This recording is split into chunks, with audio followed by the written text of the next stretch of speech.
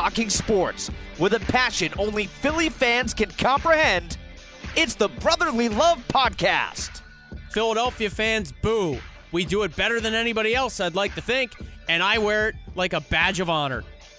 How can we judge a guy? How can we honestly assess his quarterback play when he's just given some of the most terrible weapons the NFL has ever seen? Here are your hosts, Joe O'Donnell. This is one of the more disappointing outcomes for a Philadelphia sports team in the last decade. And John Mita. But Ben Simmons, my God, learn how to shoot. It is the Brotherly Love Podcast on all of your podcast platforms. Happy holidays, Merry Christmas. Our final episode, I would think, of 2020. And we are recording live and in person, socially distanced, I'd say at like a half acceptable distance, probably 3.5 feet between me and the large man, John Mita. John Mita, how are you, buddy? Large man no more, Joe. Length. You got good length to you. Yeah, the length You're will still always be 6'4". there. But we do not have masks on, so for all you mask creatures out there, I'm sorry. We don't have them on. But trust me, we're in good company here and recording in a beautiful room with a great picturesque scenery in the background. Yeah, I'm now sliding further away from you.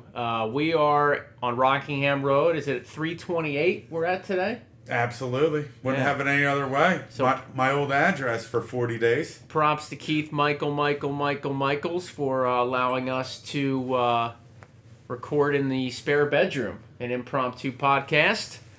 And we're going to dive into a few things. This will be as about off the cuff as it gets. We haven't really discussed too much about what we want to talk about. You and I have just said, screw it. It's Dallas week. Go Birds. Let's get something out for the peeps. So again, Merry Christmas, everybody. Happy holidays. And, Sixers opener tonight. That's right. Eagles Cowboys Sunday. The Wentz Hurts drama isn't going anywhere. The Phillies have hired a GM, so I'm sure we'll just kind of bounce around, touch on all of them. Again, follow us on Twitter at BLovePodcast. I'm really sick of the Wentz Hurts drama already. I don't know where you're at on that. We'll get there.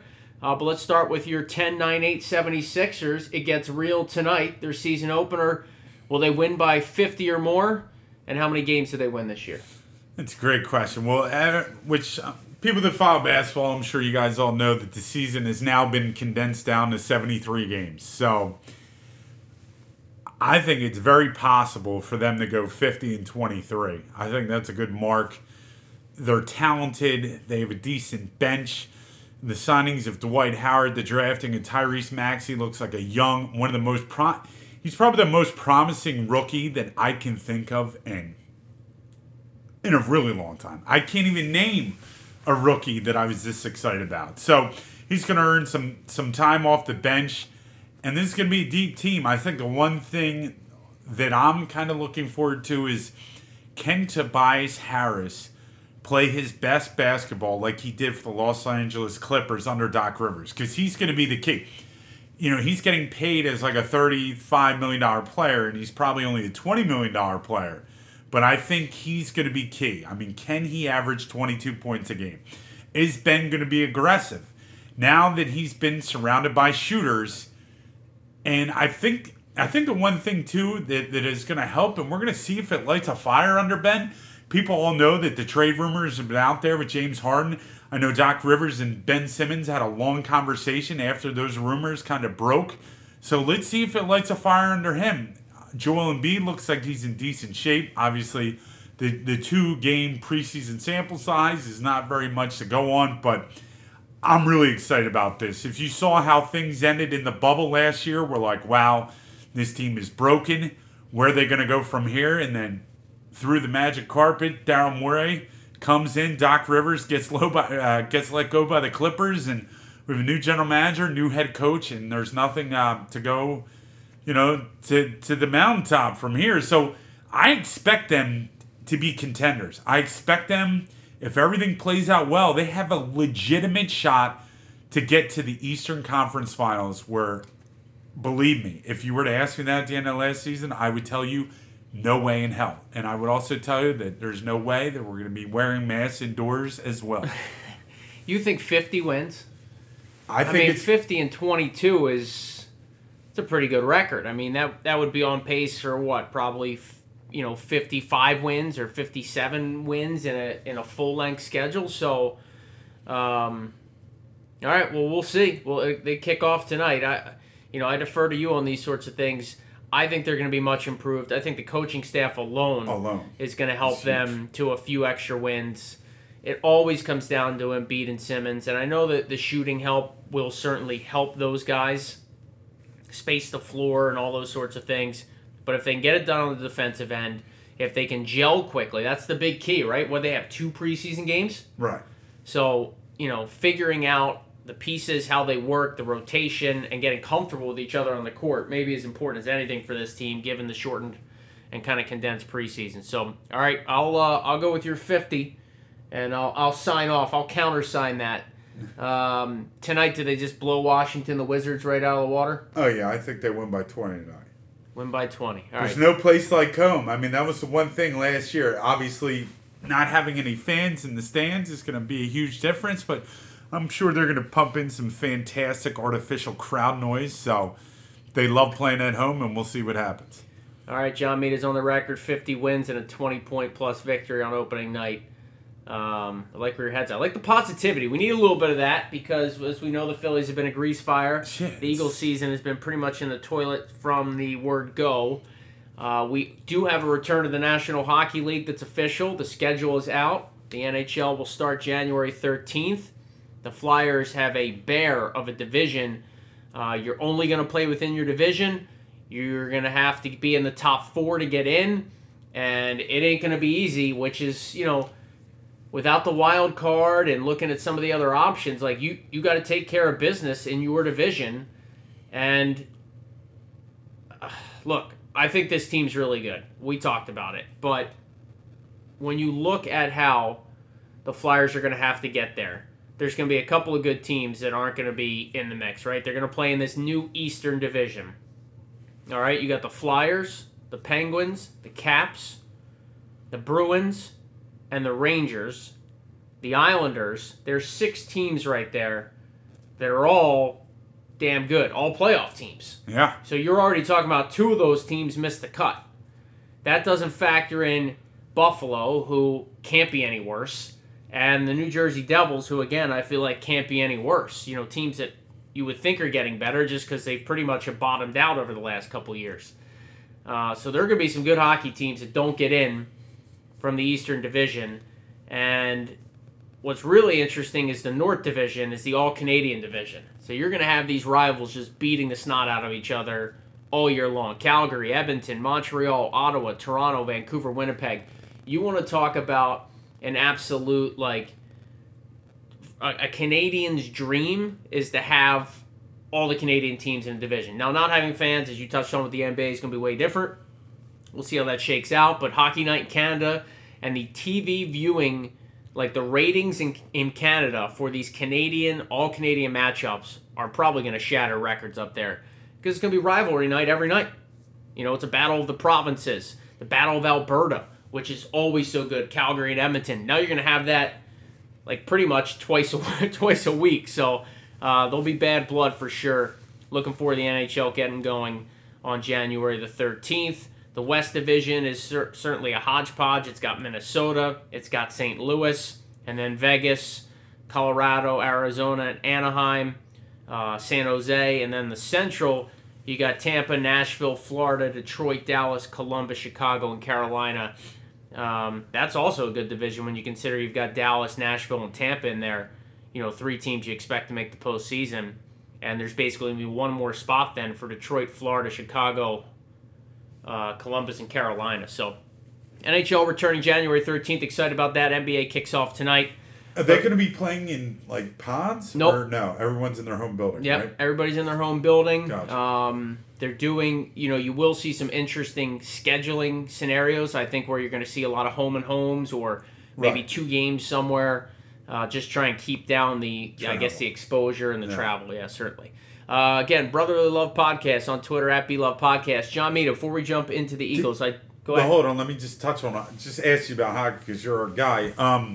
As far as free agency, is that over? Is that done? Did it ever get started? I mean, like... Yeah, it was right after the draft in October. Right. The Flyers weren't very active because they Right. didn't have a lot of space in the cap. They signed Eric Gustafsson, Right. the offensive-minded, sort of smaller-sized defenseman. Obviously, they lost Matt Niskanen to retirement. I got a little inside scoop here. Niskanen got off the plane coming back from the bubble. So the Flyers been there 60 days, whatever. They lose out. Disappointing, obviously, to follow the Islanders. They get off the plane. I don't think they chartered back as a group because I think guys went home.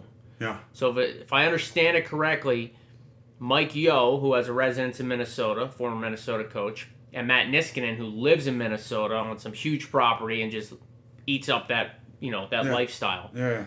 They get off the plane and he told Mike Yeo, "I'm done," and Yossi was like, "Huh?" And he's like, "I'm retiring." And so of course Mike Yeo was like, "Hey, give it some time. Let's talk." Yeah.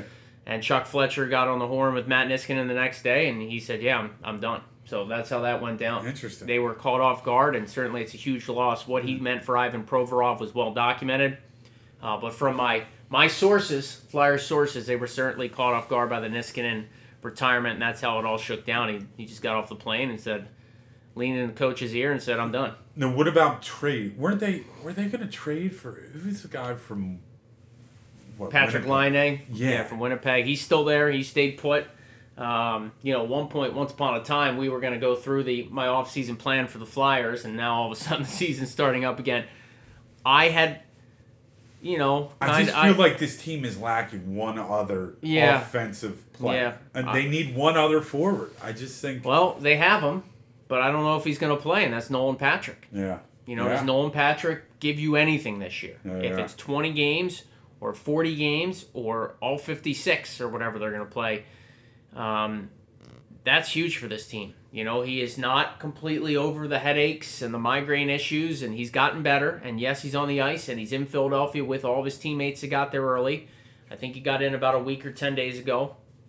But again, my sources tell me that there's still very much to be... if you're reading reports that Nolan Patrick is going to be ready for the season opener, or Chuck Fletcher was quoted today saying he looks good, he feels good, and he's on track to be ready, I don't think that any of that's true. Yeah. So, all right, it'll be interesting to see, but he would be that piece that you're talking about, right? They do need that one more scorer, or they need, in the case of losing Niskanen, they need some defensemen to step up. Sanheim and Myers are going to have big years.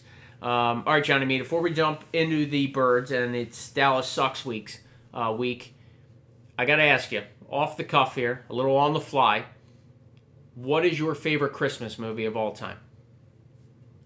Christmas Vacation, bar none, Chevy Chase. I mean, I'll never forget. My mom took me, my brother, in a regular listen to the BL podcast, Danny Hampshire, and the three of us went to see that movie at the Bryn Mawr movie theater before it came some hush posh movie theater that it is now. But man, just a classic. I mean, the sledding scene, Uncle Eddie clearing things out. I mean, it's just one of the ultimate. I would say my two favorites are that and Die Hard. I mean, some people don't consider... So you do put Die Hard in as a Christmas movie? I do, man. It's, there's nothing better than Nakatomi Plaza. Come on now. You know me, I don't get into the whole spirit thing very much. Some would call me a Grinch or Scrooge. But if I'm going to pick a Christmas movie, I'm going Home Alone. Yeah, Home Alone's good. They made a second one, didn't they? Oh, I think they were up to 3. Oh, yeah. Talk about brutal. Yeah. By the way, the Mighty Ducks, speaking of movies, Mighty Ducks is making a reboot. Oh, here we go. So, stay tuned for that. I don't know if Goldberg will be in it. Nah, I was just thinking that myself. Goldberg's on a long road, man. Yeah. Godspeed to him. All right, John Mead, it's Dallas week. Cowboys suck. We know it.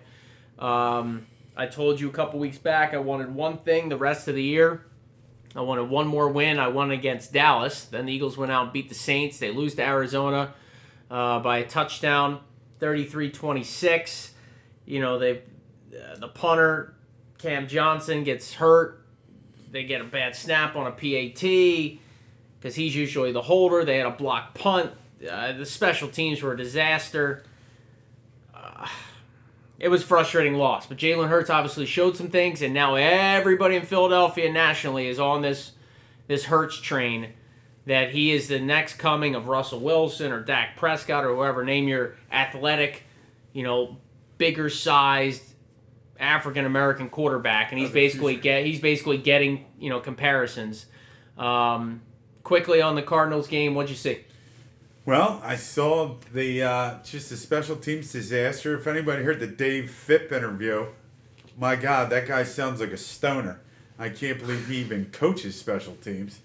I mean, they asked him questions, and he was like, my guys just weren't prepared enough. Well, what do you do all week? Yeah. If not to get yourself prepared? By the way, Marcus Epps, according to John Ritchie on WIP, was the main man to blame on the punt block. He just totally watched his guy run past him. Uh-huh. And the fake punt. It was also him as sort of the safety valve, and the tight end ran right past him. So Marcus Epps made a couple of nice plays in the game in the secondary, but I think he now thinks he's a safety and not a special teams ace. And if you're not focused on every snap, that's what happens in the National Football League. Yeah, it was. I mean, listen, those were two integral plays that cost his team points. I mean, they just got set up, and that fake punt was a play that kind of kept their momentum alive. Because if the Eagles were able to get off the field in that situation, they generally had the momentum going forward. What did I see? Jalen Hurts. Listen, there is no ifs, ands, buts about it. The guy played extremely well. He was throwing the ball well. He was using his legs. He was making good decisions with the football, and he wasn't turning the football over. I think that's the biggest thing. He's had some turnovers in some of the other games he's played in, but he really did it. Yeah, the safety. Well, exactly. I opened that up, and then that is essentially a turnover. So it started out rough, but he showed a lot of moxie to bring the team back. Made some good throws to Greg Ward. The balls were coming out on time. He was hitting people in stride. Again, it's just a little mind-blowing that this team just plays harder. And out of the witness protection program, here comes number 17. Alshon Jeffrey looked like he got the COVID injection in his butt. It was incredible. He's blowing by Patrick Peterson, one of the best corners in the league. All of a sudden, Alshon Jeffrey's on his horse. He's drawing penalties. It was just incredible to me. But listen, the kid played well. What I can say from that standpoint. Again, let's look at the other side of the football, because defensively, Jim Schwartz continues to get shredded week after week. Oh, come on. By number one wide receivers. You can't put this on Jim Schwartz. How about double teaming DeAndre Hopkins is a classic idea. The guy had, 9 receptions, 169 yards, and a touchdown? Like, hello? You got to double team this guy. Make somebody else beat you. Make old Larry Fitzgerald beat you. Still a stalwart, and what a gem of a wide receiver for his career. Yeah. But the next person was Dan Arnold with 5 targets after DeAndre Hopkins. So, Jim, wake up and smell the door as it hits you in the ass, because I can't wait to see you get released at the end of the season. If there is a football god listening out there, if they could bring that Christmas present home for the big guy, that would be where I'd start immediately. You hate Jim Schwartz. I do. I can't stand him. And you know what I can't stand? I can't stand this technique of, okay, we're just going to shadow the body of the man, but we'll never turn our head and possibly locate the football that either is going to hit us in the face on our helmet or perhaps land right in our arms if we just turn around and look at the damn football. Still, no interceptions by an Eagles cornerback through 14 games. Okay. Well, you're right. And you bring up a fantastic point, because it's hard to go a whole as a defensive back if you're not looking for it. It's hard to go a whole season without a pick by one of your cornerbacks, let's be honest. I got a couple things on the Cardinals game. Dumb penalties. Oh, yeah, dumb penalties. So, let me just tell you, one defensive back that kind of showed a little something, Michael Jacquet. Yeah. I mean, I don't know where the hell we got him from, but he He's kind of a longer corner. He showed some flash. He made some big plays. Your boy Jimmy Schwartz, I just read an article before you popped over, Johnny Mita. He's pumping Chiquette's tires, saying that he's got that confidence, and if he gets beat on a play, it doesn't rattle him. You know what else he's often said that about? Jalen Mills. There he goes. That short-term memory loss. So now we're gonna get the finger wag from Chiquette when he gets beat on a 70-yard pass. There we go. The penalties were driving me crazy. They didn't appear ready to play. And on my notepad, as we're driving cross country, I'm watching the game on internet stream. I'm like, fire the coach. I can't stand the slow starts. I'm with it. Like, where is that coming from? Why are they not ready to play? And then we're going to catch fire in December, and win out our games, and then we limp into the playoffs and a nice 7-8-1 record or something. Is that even possible? It is possible. Oh, yeah, if they win these last Carolina's two, got to beat Washington this weekend. We have 4 wins or 4? 4 wins. So we're 4-8-1. So the best we could do is 6-8-1. If Carolina 7-8, 4-9-1, so they can get to 6. They can get to 6-9-1. Yeah, 6-9. You have to hope. Obviously, I don't even know if we want this, but Carolina's got to beat Washington this weekend. The Eagles have to beat the Cowboys, and then the Eagles would have to beat the Washington football team, and I think Dallas would have to lose. The Giants already have 9 losses, so I'm not sure what their path is. But tough loss against the Cardinals. Too many negative plays. Too many mistakes to beat a team with that type of offense, from a weapon standpoint, and a pretty athletic defense. A couple more things for me. Matt Pryor's terrible. Here we go. Derek Barnett. Let's talk about Derek. Can we just cut him? Seriously. Well, Joe, there's several people that we would love to cut. He's so cheap. He's always been a dirty player. His entire career. Right. Twisting ankles on tackles and bone-headed penalties. He takes that dumb penalty, and 2 plays later it's a touchdown. Every 2 games, he's good for a stupid roughing the passer. Yep. What else? Unsportsmanlike conduct. It just gets old.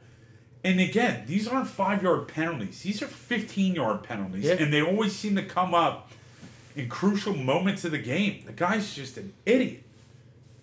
Defense. Once I saw the play, I was like, what are you doing? I know exactly who that is. That was Derek Barnett. Yeah. No other person's that dumb to make a play like that. Defense came up with some turnovers, some pass breakups on 3rd down, which is like a rarity. Actually getting your hand in on the football to break up a pass. I thought the defense handled the screens and misdirection game pretty well.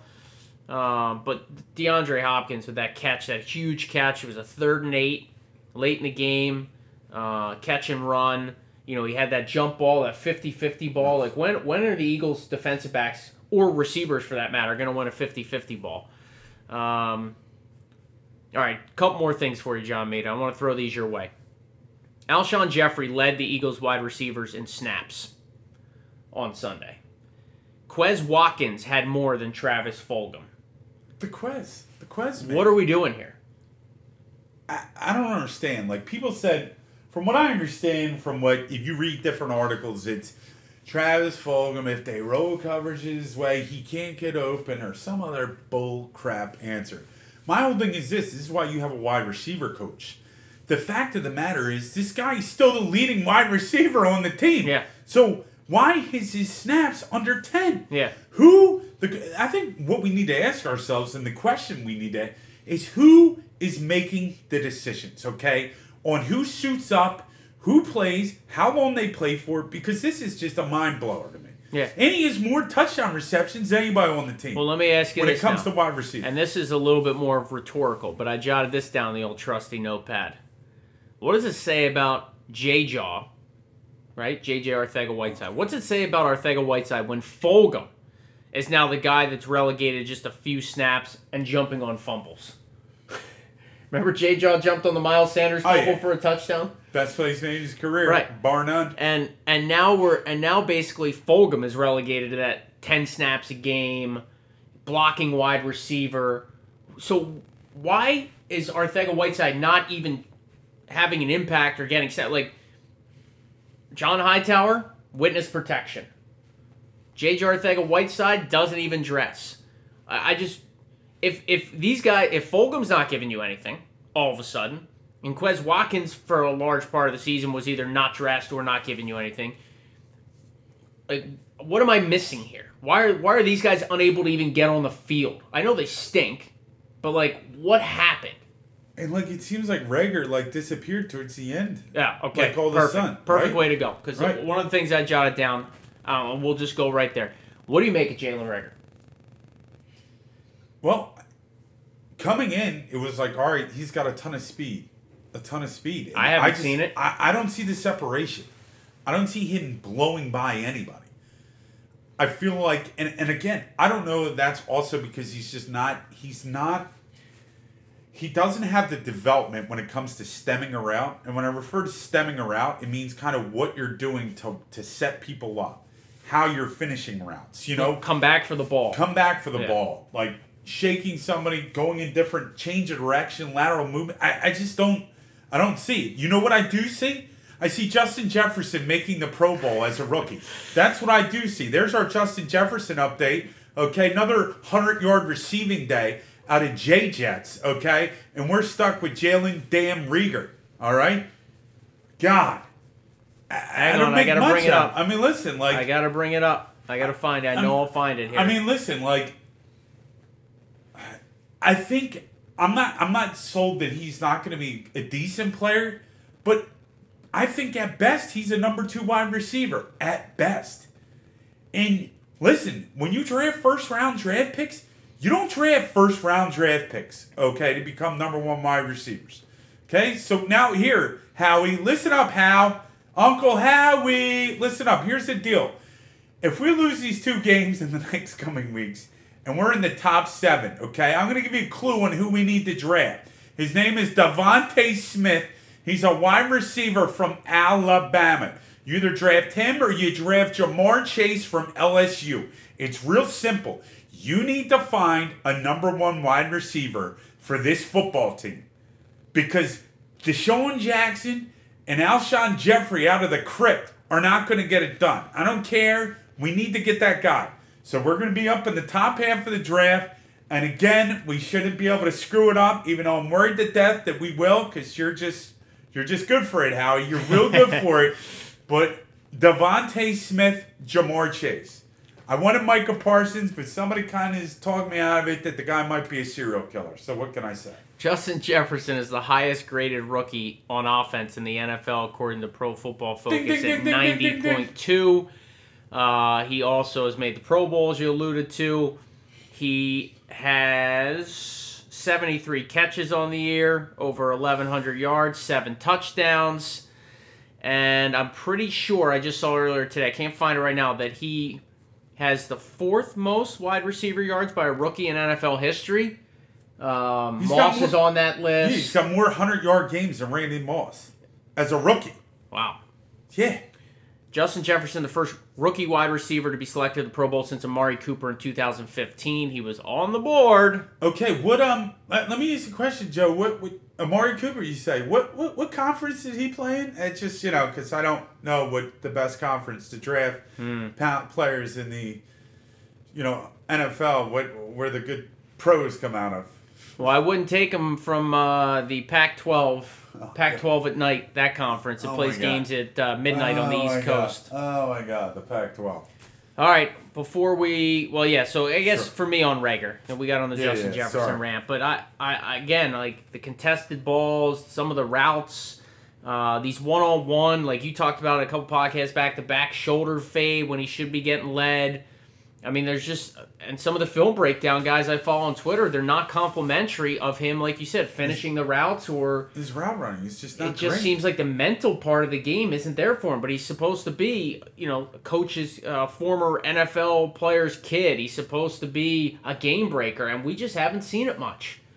And it just makes you wonder, will he develop? Well, and again, getting back to the great Dave Phipp, ever since Jalen Reagor ran a punt return for a touchdown, he's not been back to catch a punt since. So crazy. Another person back in the old witness protection program. Seems like half the roster is these days. But let's look at a positive side. Just quick shout out to 3 of the veterans on the team. Congratulations to Brandon Graham, number 55. for making his first Pro Bowl. You could tell it meant so much to him, his family. He's put in the work again. He's still stuck on 7 sacks. He's been on 7 sacks for a while. But he was having a tremendous year. Yeah. So big ups to him, Fletcher, Kelsey, rocks of the franchise. So I'm just very happy. On the that Brandon BG finally Brandon Graham front, thank you for mentioning that. It's a great point. Let's not forget that a couple years ago, pre-Super Bowl, he was labeled as a bust. True. He was, Yes. I don't want to say almost run out of town, but the fan base was ready to run him out of town, and he did nothing but put his head down. And I know somebody that went to Michigan when Brandon Graham was there. He played hockey. Brandon Graham obviously was a stud for the Wolverine football team, but they work out then in the summers together, back in Ann Arbor. And this was very early in Brandon Graham's career, and him and I would talk, and I would be like, yo, Brandon Graham, like, Eagles fans going crazy, this guy, like, he's got to get it together. And he was always very complimentary of Brandon Graham, essentially the character, Brandon Graham knew what was being said, and he was determined to make the most of his career, and, well, hell, he did. Well, then you had honest. that bozo, Chip Kelly, decide to change the personnel and bring in a 3-4 defensive coordinator in Billy Davis. And essentially you made Brandon Graham an outside linebacker, where at Michigan, he's a 4-3 defensive end all day long. Yeah. And I really think that hurt a couple years of his career. Once he got back to... It's hard. He doesn't to say break- boo either. No. You know? No. Apparently he just made up with Jim Washburn. I mean, go figure. The wide 9? The Y9. Apparently they buried the hatchet. So All right, good for Brandon Graham. I got a topic for you that I had not broached you about beforehand. And All then right. I want to wrap things up with the Hurts-Wentz debate, and I got a stat of the day, because of course I do. Brotherly Love Podcast on Twitter, @BLovePodcast. Joe O'Donnell, John Mita with you.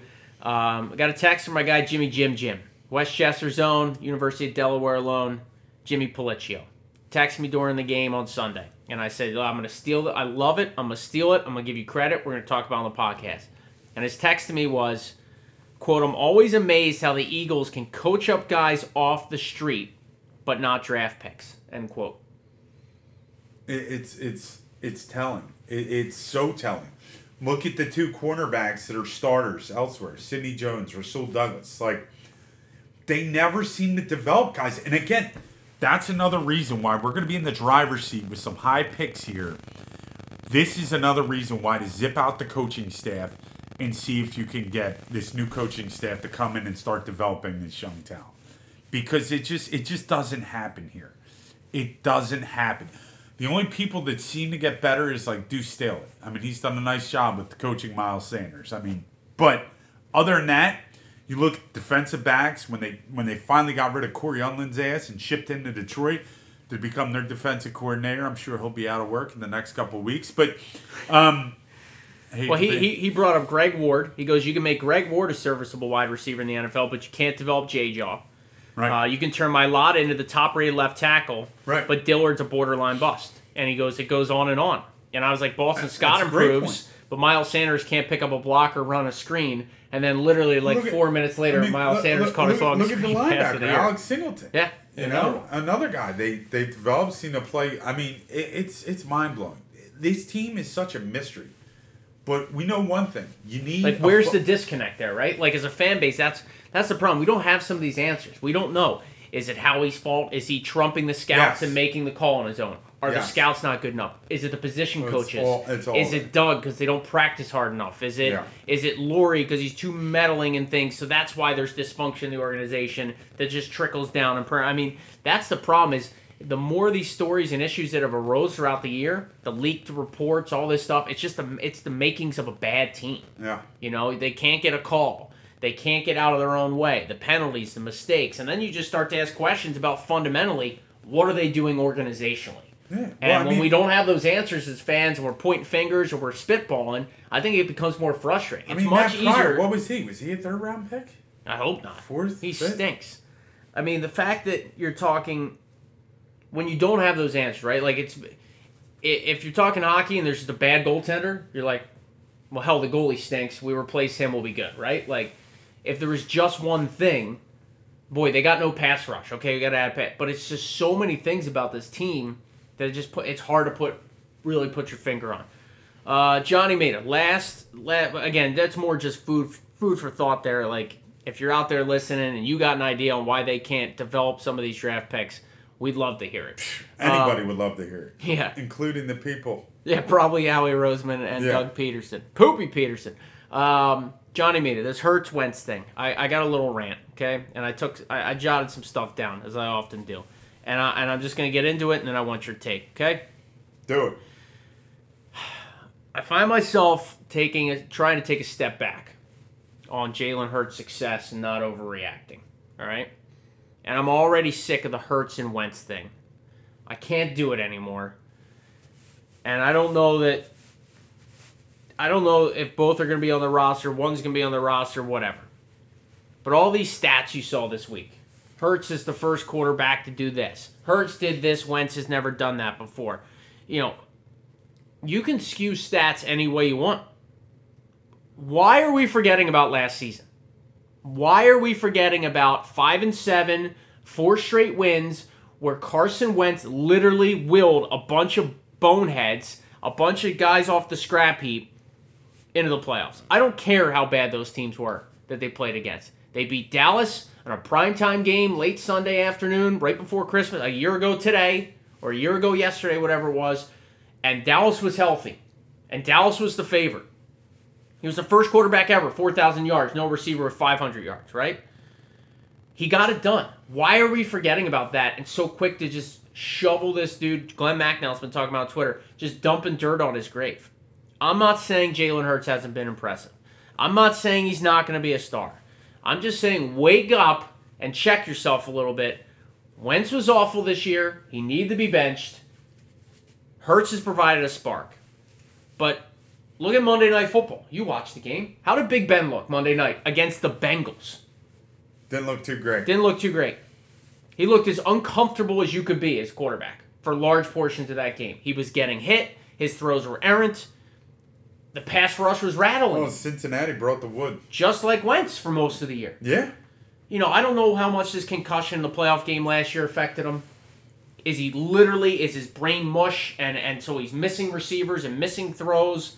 But I looked to a couple of plays this year. The first half against Washington. I know it's a half of football. It was week 1. He came out on fire. The throw to Boston Scott late in the Giants game to salvage that win. The throw to Fulgham in San Francisco to was Fulgham, a great throw. San Francisco. He put that where only... The Dallas game. I know he was terrible early, but he hit Fulgham in the end zone when he needed to seal the win, to put him ahead. So it's not like he didn't have moments. They were just too inconsistent, and the mistakes never stopped, and the sacks and the lack of presence in the pocket never allowed him to get into a good rhythm, and the offense was putrid. He deserved to be benched. 2 weeks before they benched him. But I just don't know why we have to go so overreaction crazy on Jalen Hurts after 10 quarters of football. It's too limited. We're going to see how he plays the next couple games, but listen. And you want to know one thing? I'll finish with this. Listen to it. One quick way for Jalen Hurts to work his way out of favor of Philadelphia fans, you know what that is? Lose to the Cowboys. Jalen Hurts doesn't beat the Cowboys on Sunday, and all of a sudden, 70% of his backers are going to be sewering him to all hell. So, I don't know. Maybe Hurts is the guy that gets traded. Maybe they can get a first-round pick for Jalen Hurts. Listen, this is a quarterback-driven league. This is a starved quarterback-driven league. I mean, it's hard to name 15 good starting quarterbacks in this league, if you catch my drift. Here's the other thing, too. Like, he's played well. I mean, he could be the future. The hard thing and I'm going to say it again, and I know, listen, the offensive line, he's had 13 different combinations in, 14 weeks. That's unheard of. I've never heard of that in the NFL. I've never seen one team have that many different combinations. And when they had that many different combinations, there were guys that shouldn't be playing. Yep. Case in point, Jason Peters is freaking cooked. That's it. He should have been playing right guard. He should have been playing left tackle. He should be playing LB. And I'm not talking about linebacker. Left bench. That's where he should have been. Then you basically hindered the development of a guy like Jordan Mailata. That guy should have been in there for weeks just getting the reps. knowing that, okay, maybe we found the heir apparent. If Dillard's not the answer, we found a great new young left tackle at a cheap rate. Yep. Hallelujah. But again, and I go back with you, like his stats, like and what he did to put the team on his back with this wide receiver group that I guarantee you nobody can name the starting 5 wide receivers from last year. 27 touchdowns, 7 picks last year for Carson Wentz. 7 picks and over 4,000 yards with a group of no-namers. The other thing is, too, now all of a sudden Doug wants to come in and run the football? Like, that's what I have a problem with. And I swear to God, I don't understand it.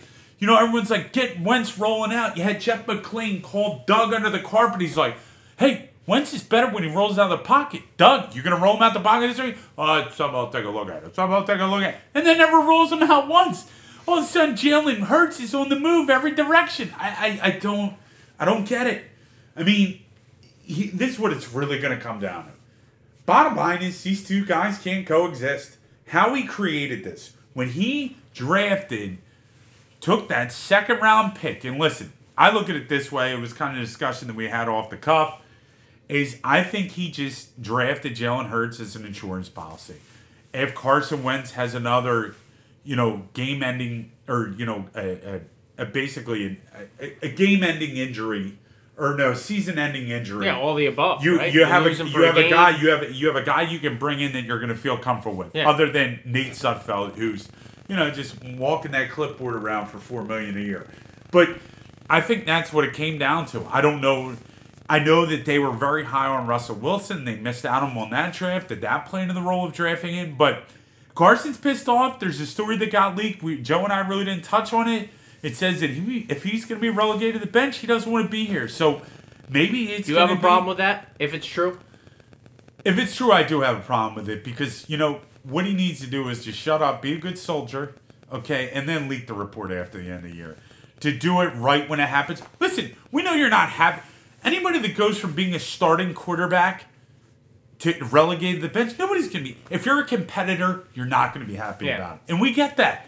But you just can't come out. It's a disservice to your coaches. It's a disservice to your other teammates. Be a good soldier, okay? Just be a good soldier. Take your salt. Eat some damn humble pie. And if you're that pissed off and you're that angry about it, then you need to come in next offseason, work your ass off, and come back and claim what's yours. Because if you don't have that attitude, if you don't have that will, if you don't have that competitive spirit, then we don't need you on the football team, and then it's probably best if we both part ways with it. Are you sick of the controversy already? Are you sick of the debate? Well, Are you sick of who's on whose side? Because I'm done. Like, I can't do it anymore. Listen, again, I've been preparing for let's get the draft cards ready for weeks now. Again, do I want the Eagles to beat Dallas? Abso-freaking-lutely. Okay? I hate Dallas. Dallas sucks. I get it.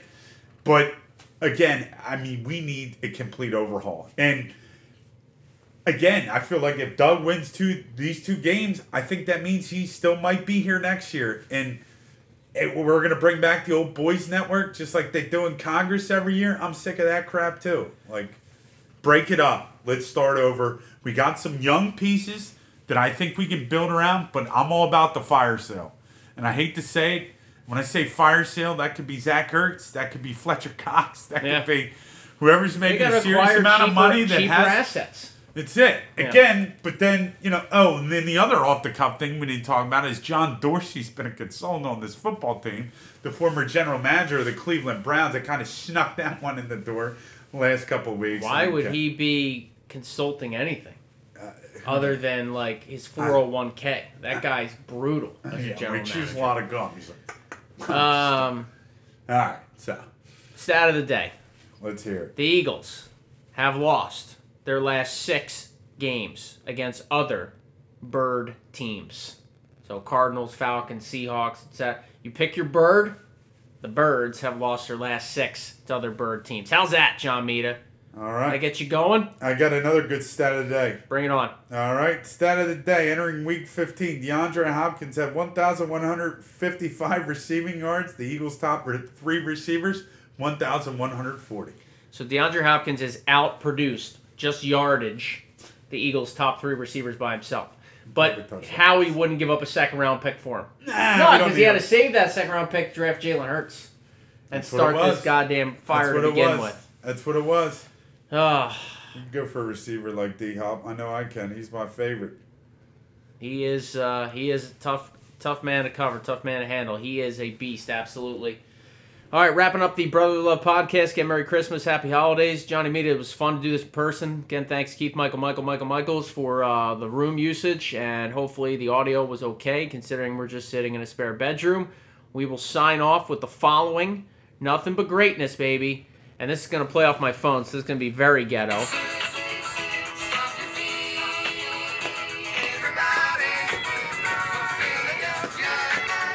Little Sixers, baby, the theme song. Here they come. 10-9-8 76ers. All right, Johnny, made it good stuff as always, brother. Thanks, everyone, for listening. We'll try to get this up quickly, and hopefully you can tune in before we beat Dallas's ass on Sunday. Go Birds. Dallas sucks. Eagles win 73-7. Perch throws for 16 touchdowns. Sixers win by 50. Till next time. Happy New Year. See you 2020. You sucked. And until next time, we'll see you.